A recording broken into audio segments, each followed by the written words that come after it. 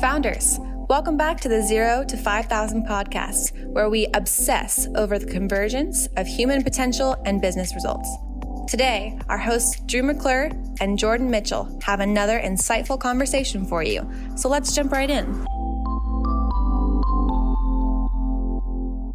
All right, founders, welcome back to the podcast.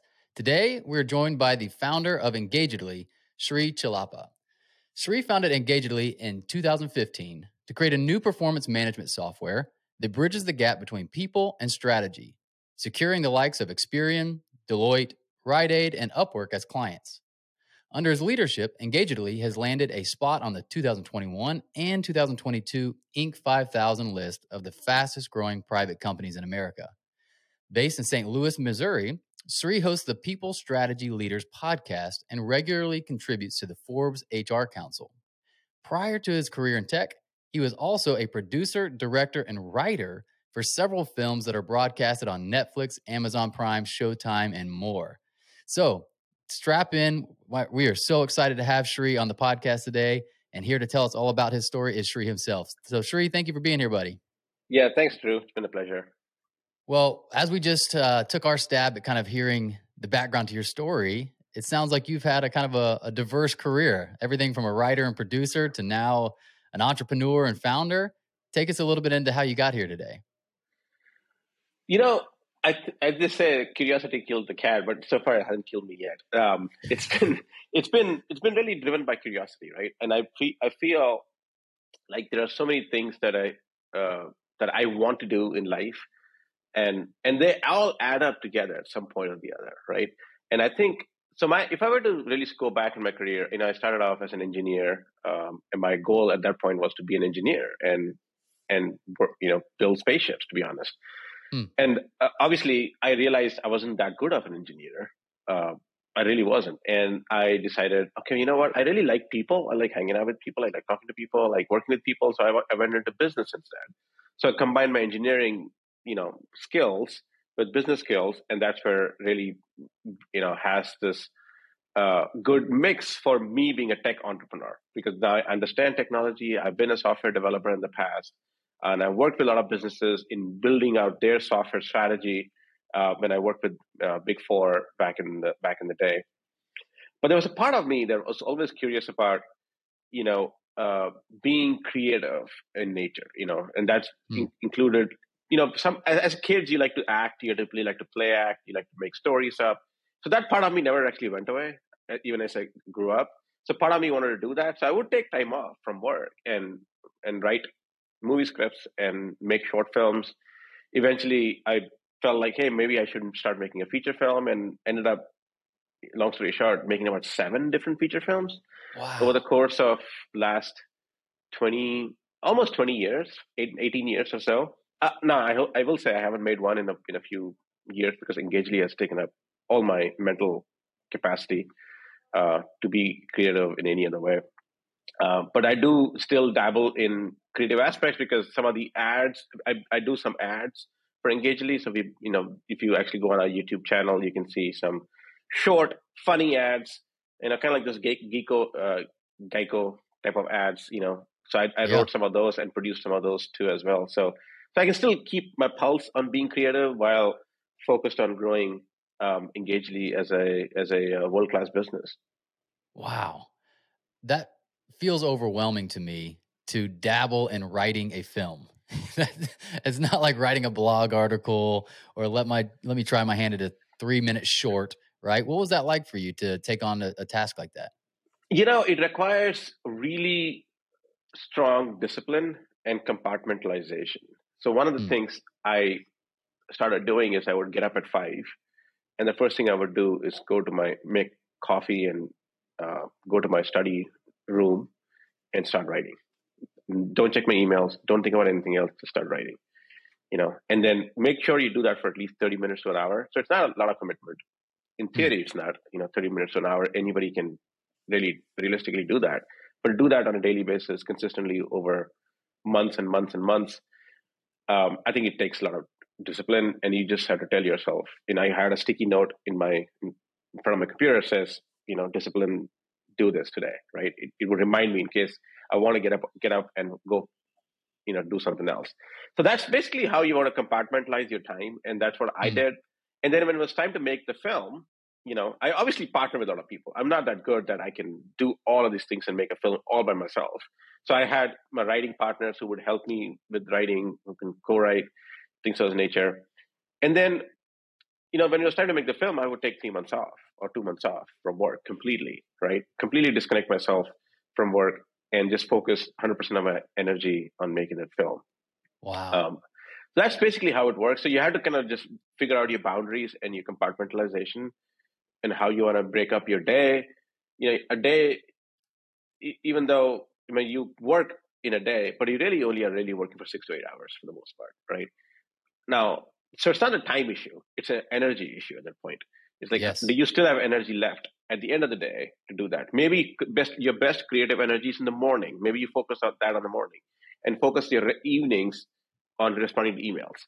You figure out what's best for your creative levels, energy. There's a whole book written about that by Daniel Pink called Daniel When. Pink. Yeah, When. And I read that. I'm like, it makes sense. What I've been doing, without really reading the book, but it's like trying to figure out what's your best activities for that day. And then you do that. For example, on Sundays, I spend a lot of time writing on Sundays, because Sundays I don't really get into a lot of meetings. So I'll actually write a blog. I write for Forbes. I write company memos. I'll write a script actually sometimes for a little animation short I might do for our product. So I might do things like that. When you're writing, whether it be something for a ad for you all, or back when you were writing a film script, do you start? I know that every writer and creative kind of has a different process, so I'm curious about yours. Do you start with the idea in mind and then kind of feel it out as you write, or is it much more discovery throughout the way? How did you kind of approach that? Do you have the end in mind, things like that before you even begin? No, I think it starts with a seed of an idea. So, for example, and I know we're talking about movies now for a minute, which I thoroughly enjoy, but hopefully your audience finds that interesting enough as well. Oh, yeah. There's a movie called Bad Grandmas that I directed. It's on Prime. I think you can watch it on Prime. And Bad Grandmas was the last film of Florence Henderson before she passed away. For people who don't know Florence Henderson, she was the Brady mom in the Brady Bunch TV series. Yeah. And that was her last film before she passed away. So anyway, long story short, what I wanted to get with it. So the Bad Grandma's idea came because I was sitting at my in-laws' place, and my mother-in-law at the time, she and her sisters used to play rummy card games together every Sunday afternoons. And I was just chilling there with my daughter and drifting off, watching TV, probably after a heavy meal or something.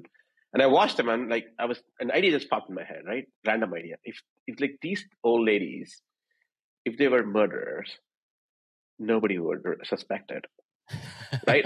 And that was the seed of the idea. Like, what do I make a movie about that concept? Wow. Now, I didn't necessarily have a plot in mind. I didn't know how it's going to end, how it's going to start.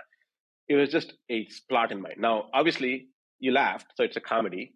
Yeah. But it's murder, so it's a dark comedy. So that was a genre, right? So now I have a genre because it's a dark comedy, and I knew it's interesting enough that when I stated that idea to anyone, they laughed, right? I'm like, okay, this is a good one. So that's how it started. And then I would write the plot around, and then you start thinking about it when you're driving, you're thinking about it when you're in the shower, you're thinking about it, and then as you get ideas, you start taking notes down, and that's basically how you come up with a concept. And that's how a lot of even product companies and other businesses start. They start with a seed of an idea, and that blooms into something if you stay enough with it, right? So a lot of people abandon their idea, but if you stay with it long enough, and sometimes the idea is not good and you let it go, and that's the right thing to do at that point. Because I've had many story ideas, but I can't dedicate 9 months of writing a script on every single idea that comes to my head. That wouldn't be the most prudent use of my time. So that's basically the concept, and then you write out the plot points, and there's a whole concept of how to write a book. There's or how to write a script. There's actually a book by Sydney. I forgot the last name now. Sydney something. Very famous book on how to write a movie script, and that basically I just followed the script or followed the book, which has a workbook, and it tells you how to go about doing a movie script. But in 3 months, you'll have a movie script written if you stay with it. Wow. Well, you mentioned you had the seed of the idea pop into your mind. Was it a similar type thing with Engagely? Did you have a seed of the idea pop up, or did it grow slowly over years? Where did the idea for this company come from? Well, I'll tell you, to be honest, it wasn't my idea. It was my business partner's idea. He had an idea that engagement levels are low in organizations, and what if we build a platform that helps people feel more connected with their work, Hmm. with their workmates, and that would help drive engagement. Because if you look at the Gallup Q12, there are many questions there, but one of the questions is, do you have a best friend at work? It drives engagement if you have a best friend at work. Do you feel like your manager cares about you? Do you feel like your ideas are being taken seriously? Those are some of the questions. I'm paraphrasing some of these questions, but those are some of the questions in the Gallup Q12 that drive employee engagement. So we said, let's build a platform that actually address those questions. That's just it, in one way or the other. And if we can, so it's not about measuring engagement; it's about addressing engagement. But if you solve for those questions, then an organization, in theory, should have better engagement. That's the idea that my partner had. I really latched onto it because I worked in a lot of organizations as a consultant. With Big Four, you work with big companies like American Express and Wells Fargo and AT&T and Sprint and all these companies I work with. And one of the things that's very common is you realize how disengaged people actually are. Especially, most of them are there waiting for Friday afternoon so that they can leave work and not have to show up till Monday, or they're depressed on Sunday night because they have to show up on Monday at work on Monday. And it's a shame. If you think about it, we spend our best years, as Americans at least, we spend our best years, our most youthful high energy years, and our best times of the day in those years at work. So why not make the best out of it, right? You're spending your best moments in your, as a human being in your entire lifespan at work. And to me, that was the motivating factor. Like if Engagely can make a little positive impact in that, I would consider it a success in my life book, if you will. Absolutely. What have you all found as being the levers that we can pull that move the needle towards better engagement and enjoyment? Such a simple thing, yet so hard for people to do. I don't know why. Recognition doesn't cost a dime for the most part. As a manager or as a leader, even if you're not leading that person, it takes 30 seconds for you to say, thank you, you did a great job, and I appreciate what you did because it made this impact. That person is happy as a clam for the rest of the day, right? Because they don't get enough of it. Employees don't get enough recognition for what they do. And then if they do enough where they go out of the way to do something, if they do that enough times and they're not getting recognition, they're going to stop doing it. And that's where the disengagement starts. And then they stop doing even the normal stuff, and they're just at that point, phoning it in or punching the clock, as they call it, right? And that costs so much more money than this 30 seconds of gratitude that you can provide to an individual.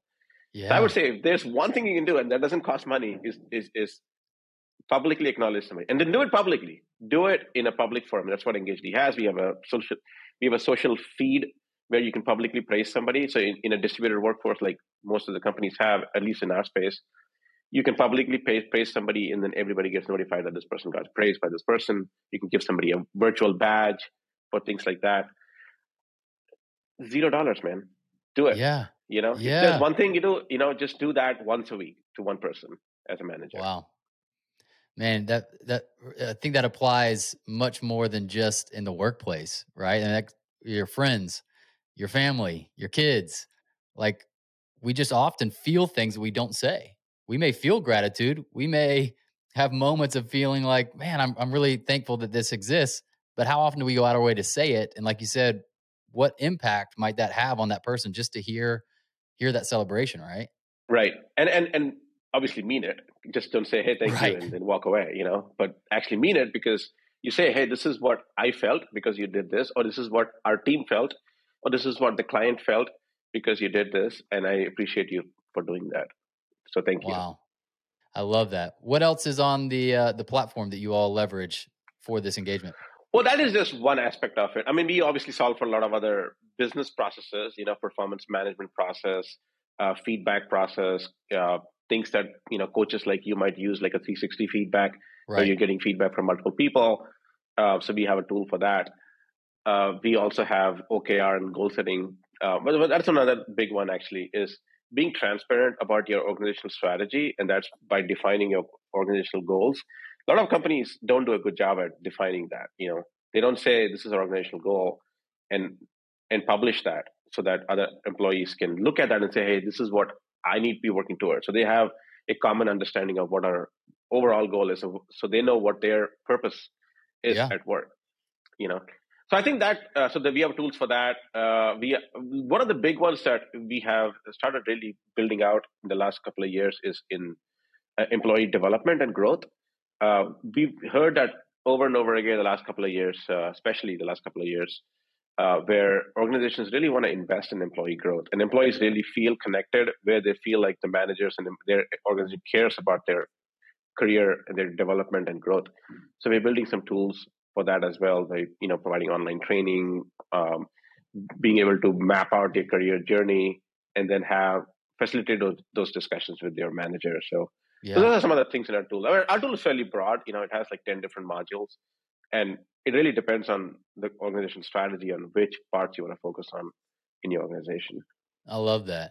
It sounds like you're tapping into a lot of the intrinsic motivators, which are so much more substantial to a human being, right? Simple stuff, like you said, acknowledgement taps that part of me that says, hey, is what I'm doing seen? Is it valuable?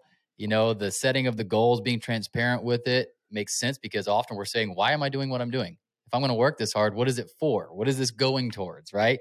A lot of just very intrinsic to the human for why I would keep showing up and why I would give a crap about what I'm doing, right? Yes.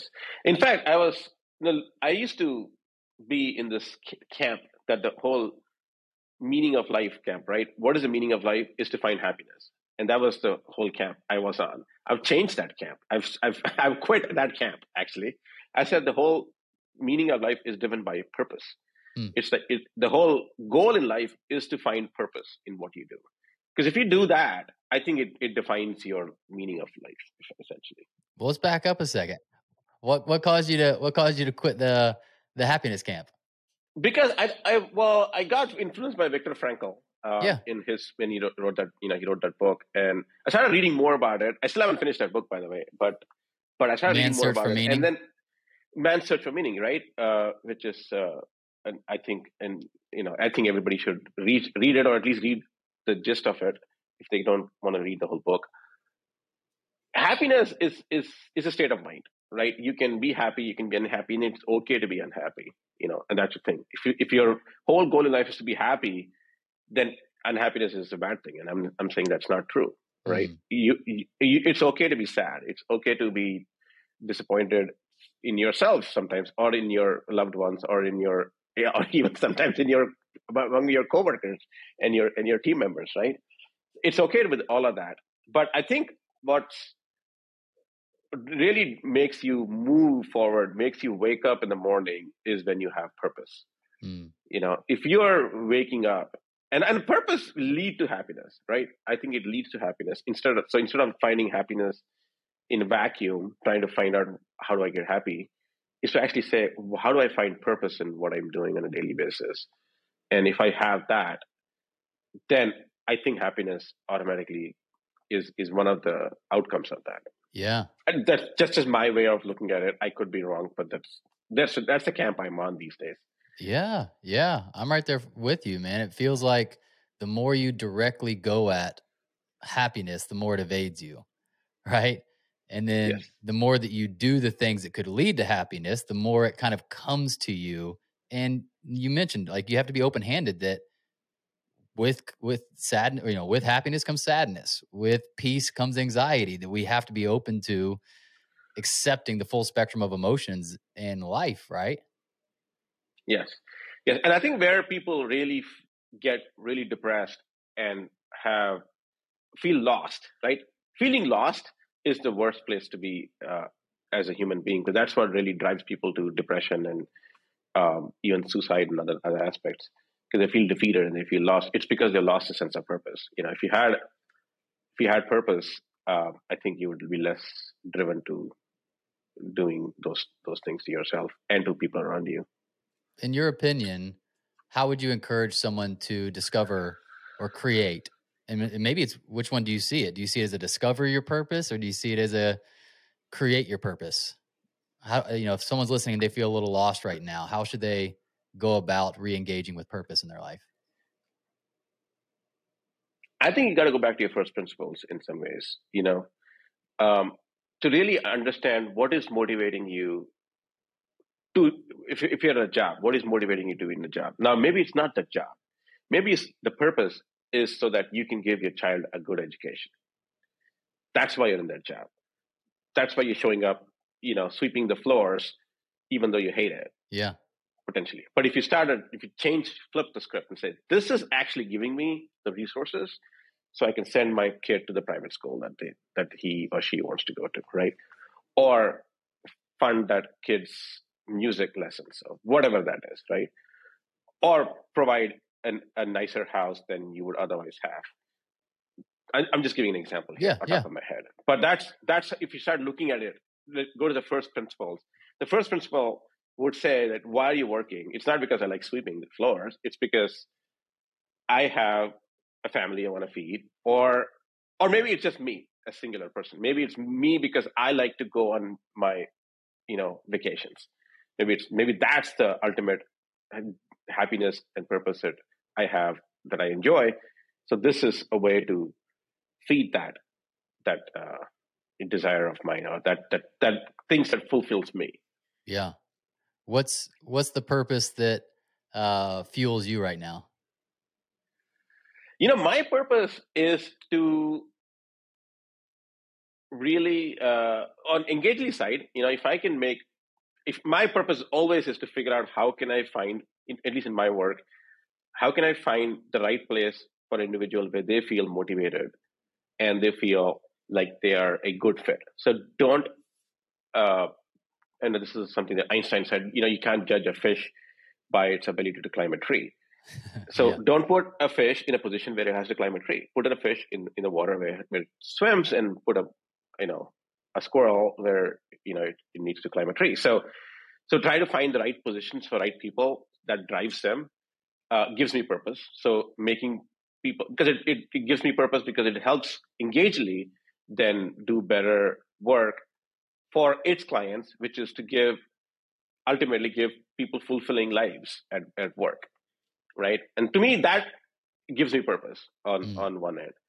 At a personal level, there are things like I like creating, I love the aspect of creating, whether it is creating like movies in the past, or music, which is another thing I'm doing these days, or in Engagely, I'm creating better products, working with different, my team members, working with clients, solving their problems. So those things really, drive, I would say, my purpose. It's not, to some extent, to a great extent, it's not really driven by money, because that's just the, I would say, collateral benefit of doing all of this, and it enables me to do more of it. Absolutely. You mentioned earlier a little bit of what your day looked like when you were writing a script, and how we can really get strategic with the way that we structure our day. If we've only got 6 to 8 hours, how are we using those hours? What does a day look like for you right now? How are you thinking about structuring your day? Well, right now it's pretty lopsided because I've been traveling a lot, and it's but normally in a normal Sri's life, it would start at 5 a.m. Typically, I would get a workout in the morning, and then I would start my day around 6:30 or so. I like to end my day around 3:30 or 4, to be honest. I don't like to go, because my energy levels are shot by then anyway. Yeah. And then I take a break. I will read a book or go for a walk. And I have a dog, so I take him for walks twice a day, once in the morning, once in the evening. And there's typically about half a mile to a mile long walks each time. So it's a nice 20, 25-minute walk each time. That helps me just get out of my space. Yeah. In the evenings, I just it depends. Sometimes I'm binge watching Netflix, and sometimes I'm just reading a book. Sometimes I'm binge cooking a bunch of stuff, or sometimes I am staying up, making music, or it could be any of it. So I cannot leave the evening kind of just open ended for things that I feel like doing at the time. Yeah. One of the reasons I'm curious about you is often what we'll hear kind of in the popular conversation around how to be successful in business is this singular obsession that it must consume your entire life. You can't be distracted by anything. You've got to, work 24 hours a day. And not saying that, and maybe you have, not saying that you didn't have maybe in the early years of Engagedly longer hours and that type of stuff, but the fact that you are multi passionate, that you have not just this in your mind, but you also have this creative side and you also have the film and the travel and that kind of stuff. How do you see that working? Right? Like, do you know what I'm saying? Like you kind of Yeah, seem to go yeah. against a little bit of the conventional advice, yet you're still successful. I don't know if that's true or not.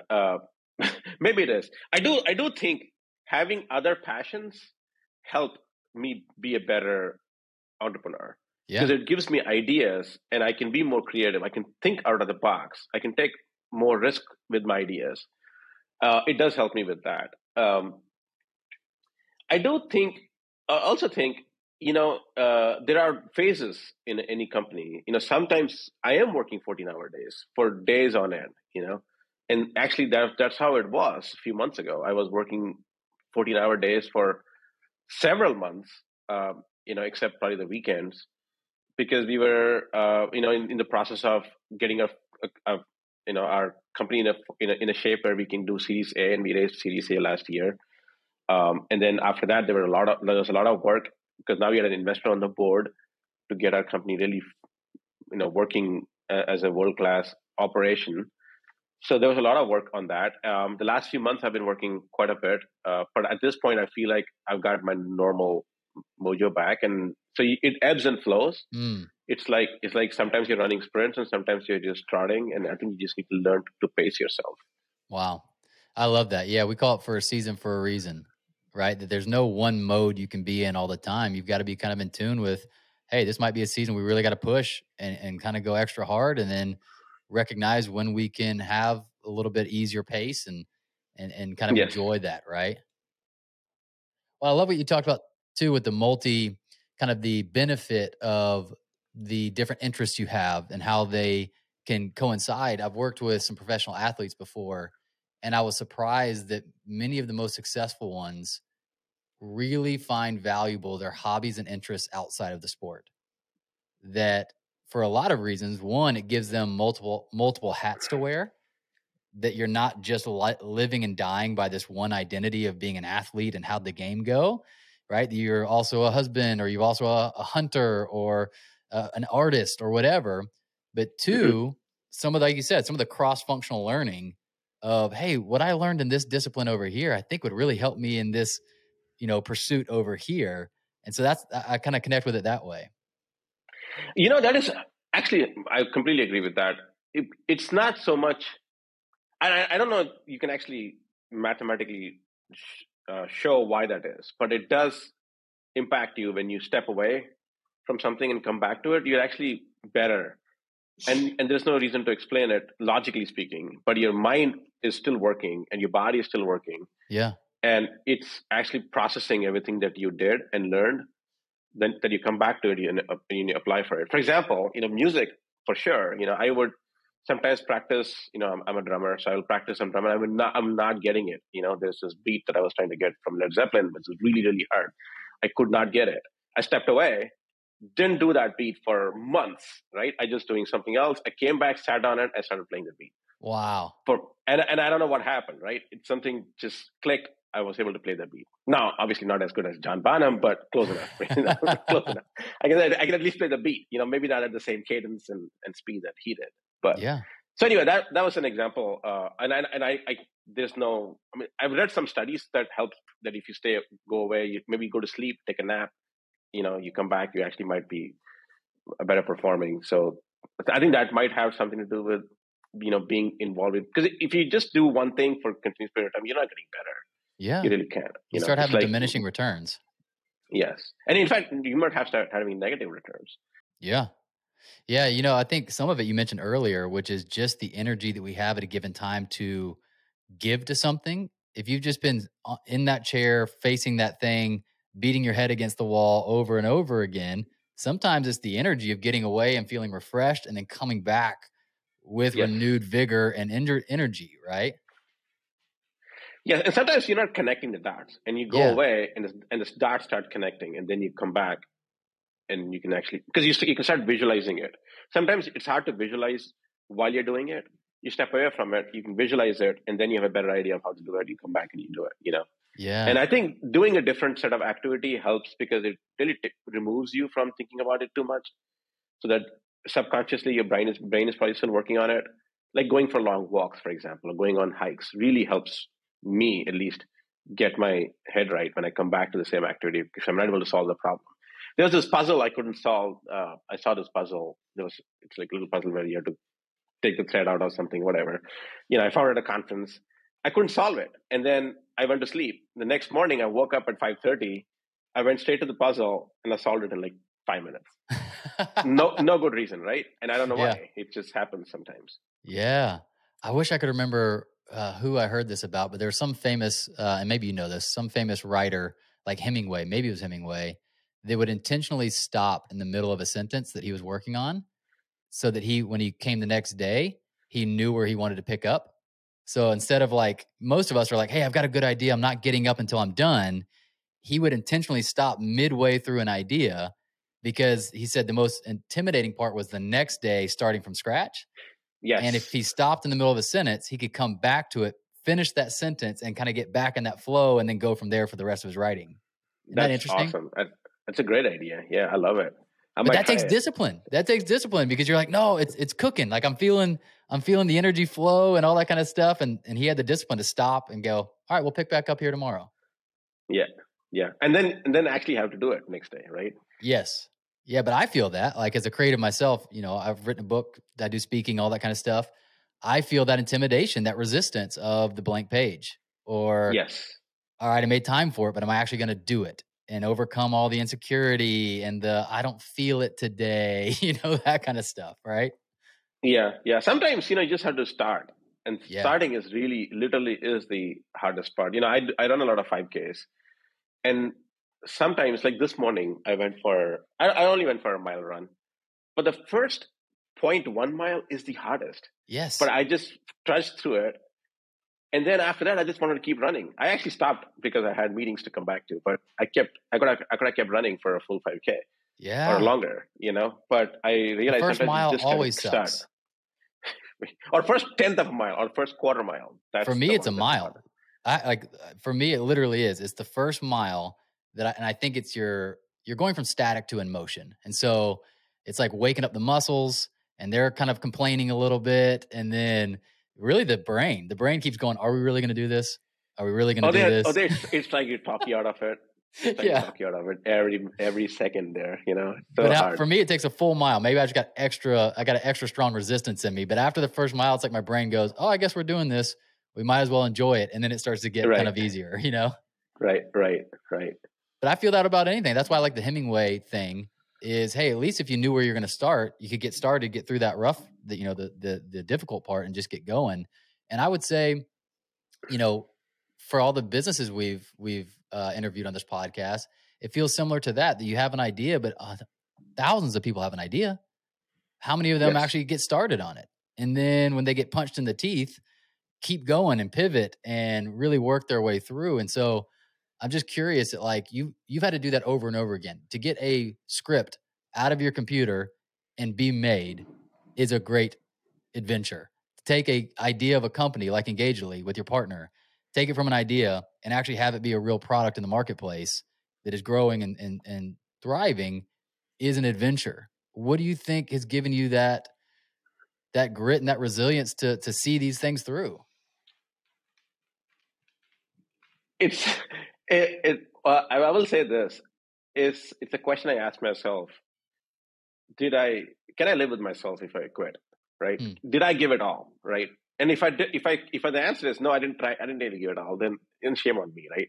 I don't know if I can live with that feeling personally, and that's just maybe it's a me thing, or maybe that's what a lot of entrepreneurs are. Like because quitting and then having to face yourself as a quitter in the mirror is a harder feeling to swallow than at least giving it all and maybe even going broke in the process, and at least you can say you tried, you gave it all, at this point, there's no reason to be regretful.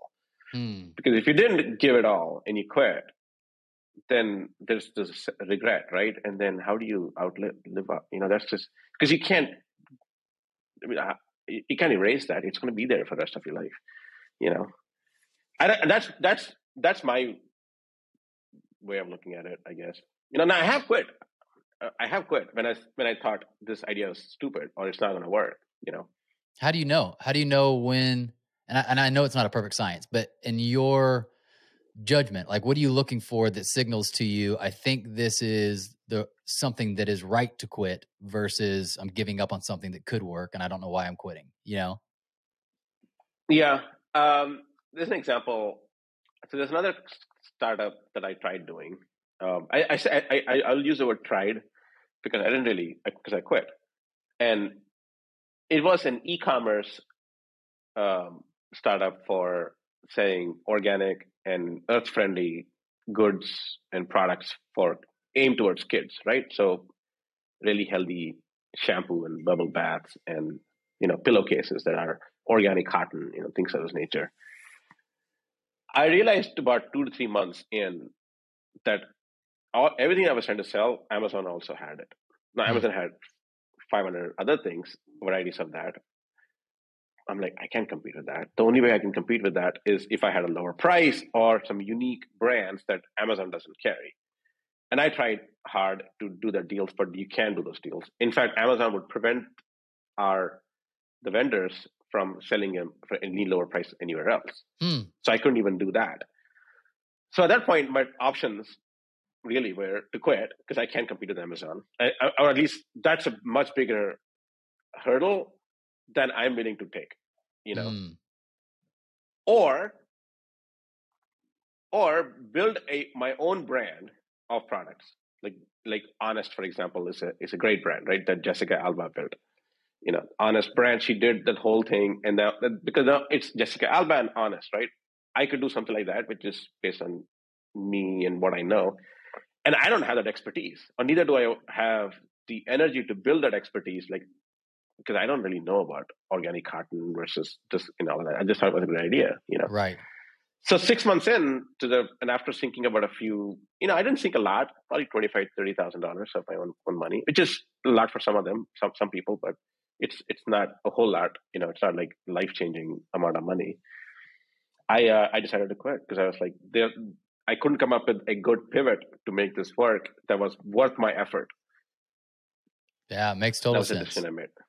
Makes total sense. And you kind of have to, in those cases, avoid that sunk cost fallacy, that, well, I've already sunk this much money in, like I can't lose it, and go, no, staying in a bad idea is only going to cost you more money if you don't get out when you see the writing on the wall, right? Yes. That's an example of that. And sometimes you just have to quit because, you realize you don't have the talent, I mean, I've quit. I mean, I was in my 20s and I was like, oh, I'm going to play tennis. I'm going to start playing tennis really well. And I realized I had no way close to talent or some of these people. I'm like, that's the point. I'm just going to do this for fun, Yes. Yeah. A little dose of realism in there. And that's a fine line. Like, for successful creatives and founders, they walk a fine line between having to be almost crazy optimistic while also being in touch with certain realities, right? Yes. And I think it requires a good dose of humility, but it also requires extreme optimism at the same time, even though they are seemingly contradictory, right? Because you need to be humble enough to know what your shortcomings are and where you might fail, but have the optimism and the confidence that I can still do this. But have in your brain, you should have some path to get there. Blind optimism without any idea of the path to get there is not. That's being stupid. Don't do that. Yeah. Yeah, I love that. And like you said, it's a fine line. It's something that is held in tension, and it's one of those things that we have to learn how to embrace both. We got to be okay in the face of doubters, saying, no, I really feel like this can work, while at the same time noticing what you are recognizing as a true weakness of the idea, or a weakness in your skill set that you could find a way to strengthen, right? So that's really cool. I know we're coming up on our time here, so I want to just get into the idea or into the current reality of Engagedly. What is kind of the exciting stuff that you are pursuing right now, and even just at the season of this? How would you characterize the season the company's in right now? The season is an exciting time to be honest, and I'm not just saying that. I actually mean it, because and you've probably been hearing this so much that it's going to be like, oh no, one more company that's doing it. It's OpenAI, right? Yeah.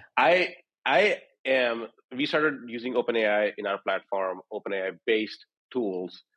So we built our own layer on top where we can use large language models to train our system and the OpenAI based system.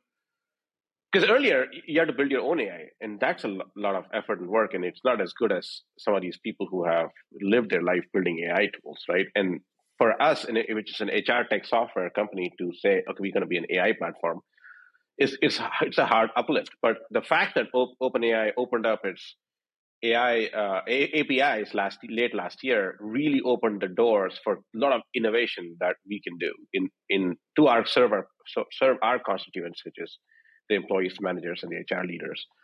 And now I can surface talent, skills to the management, right? I can give you ideas based on this behavior. Maybe you should learn this, right? I can be more prescriptive. I can provide some recommendation. I can help, like the recognition I was talking about at the beginning of this podcast. I can help managers say, hey, manager, you have not recognized, individuals A, B, and C in your team, even though they've achieved their goals consistently 3 quarters in a row. Yeah. Right. And I'm not saying, I can hard code that, but an AI can probably figure that out, that you have not done that, and then give a nudge.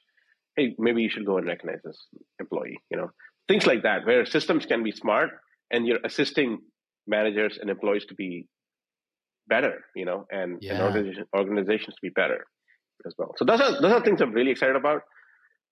Building that layer where the system can be smart enough to give you recommendations, give you ideas, so that the workforce feels more fulfilled. They have ideas. They can work better together. For example, personality traits. I can probably get. That's why one of the things I was talking about, assessments, for example. If you get assessments in, I can probably use the platform to build. Hey, this is a better team if you put these people together, because their personality traits actually complement each other, right? Versus these people who might end up fighting among each other. I don't know. I'm just making that up. But those are some of the examples of how I can build high-performing, better-performing, more fulfilling teams and workforce. Heck yeah. I love that. All right, my friend, if someone is listening right now and they'd like to check out your software and your services, where should we send them? Well, it's engagedly.com. Engaged, ENGAGEDLY. Engagedly.com is the product. They can learn more about me, Sri Chellappa. I'm frequently posting on LinkedIn. That's the best way to connect with me as well.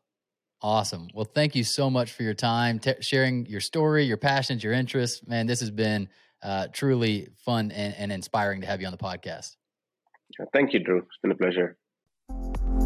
Founders, thanks for listening. We hope you enjoyed it. Make sure you subscribe to the podcast and hop into our monthly founder email so we can ensure you stay on the edge of peak performance and massive business results.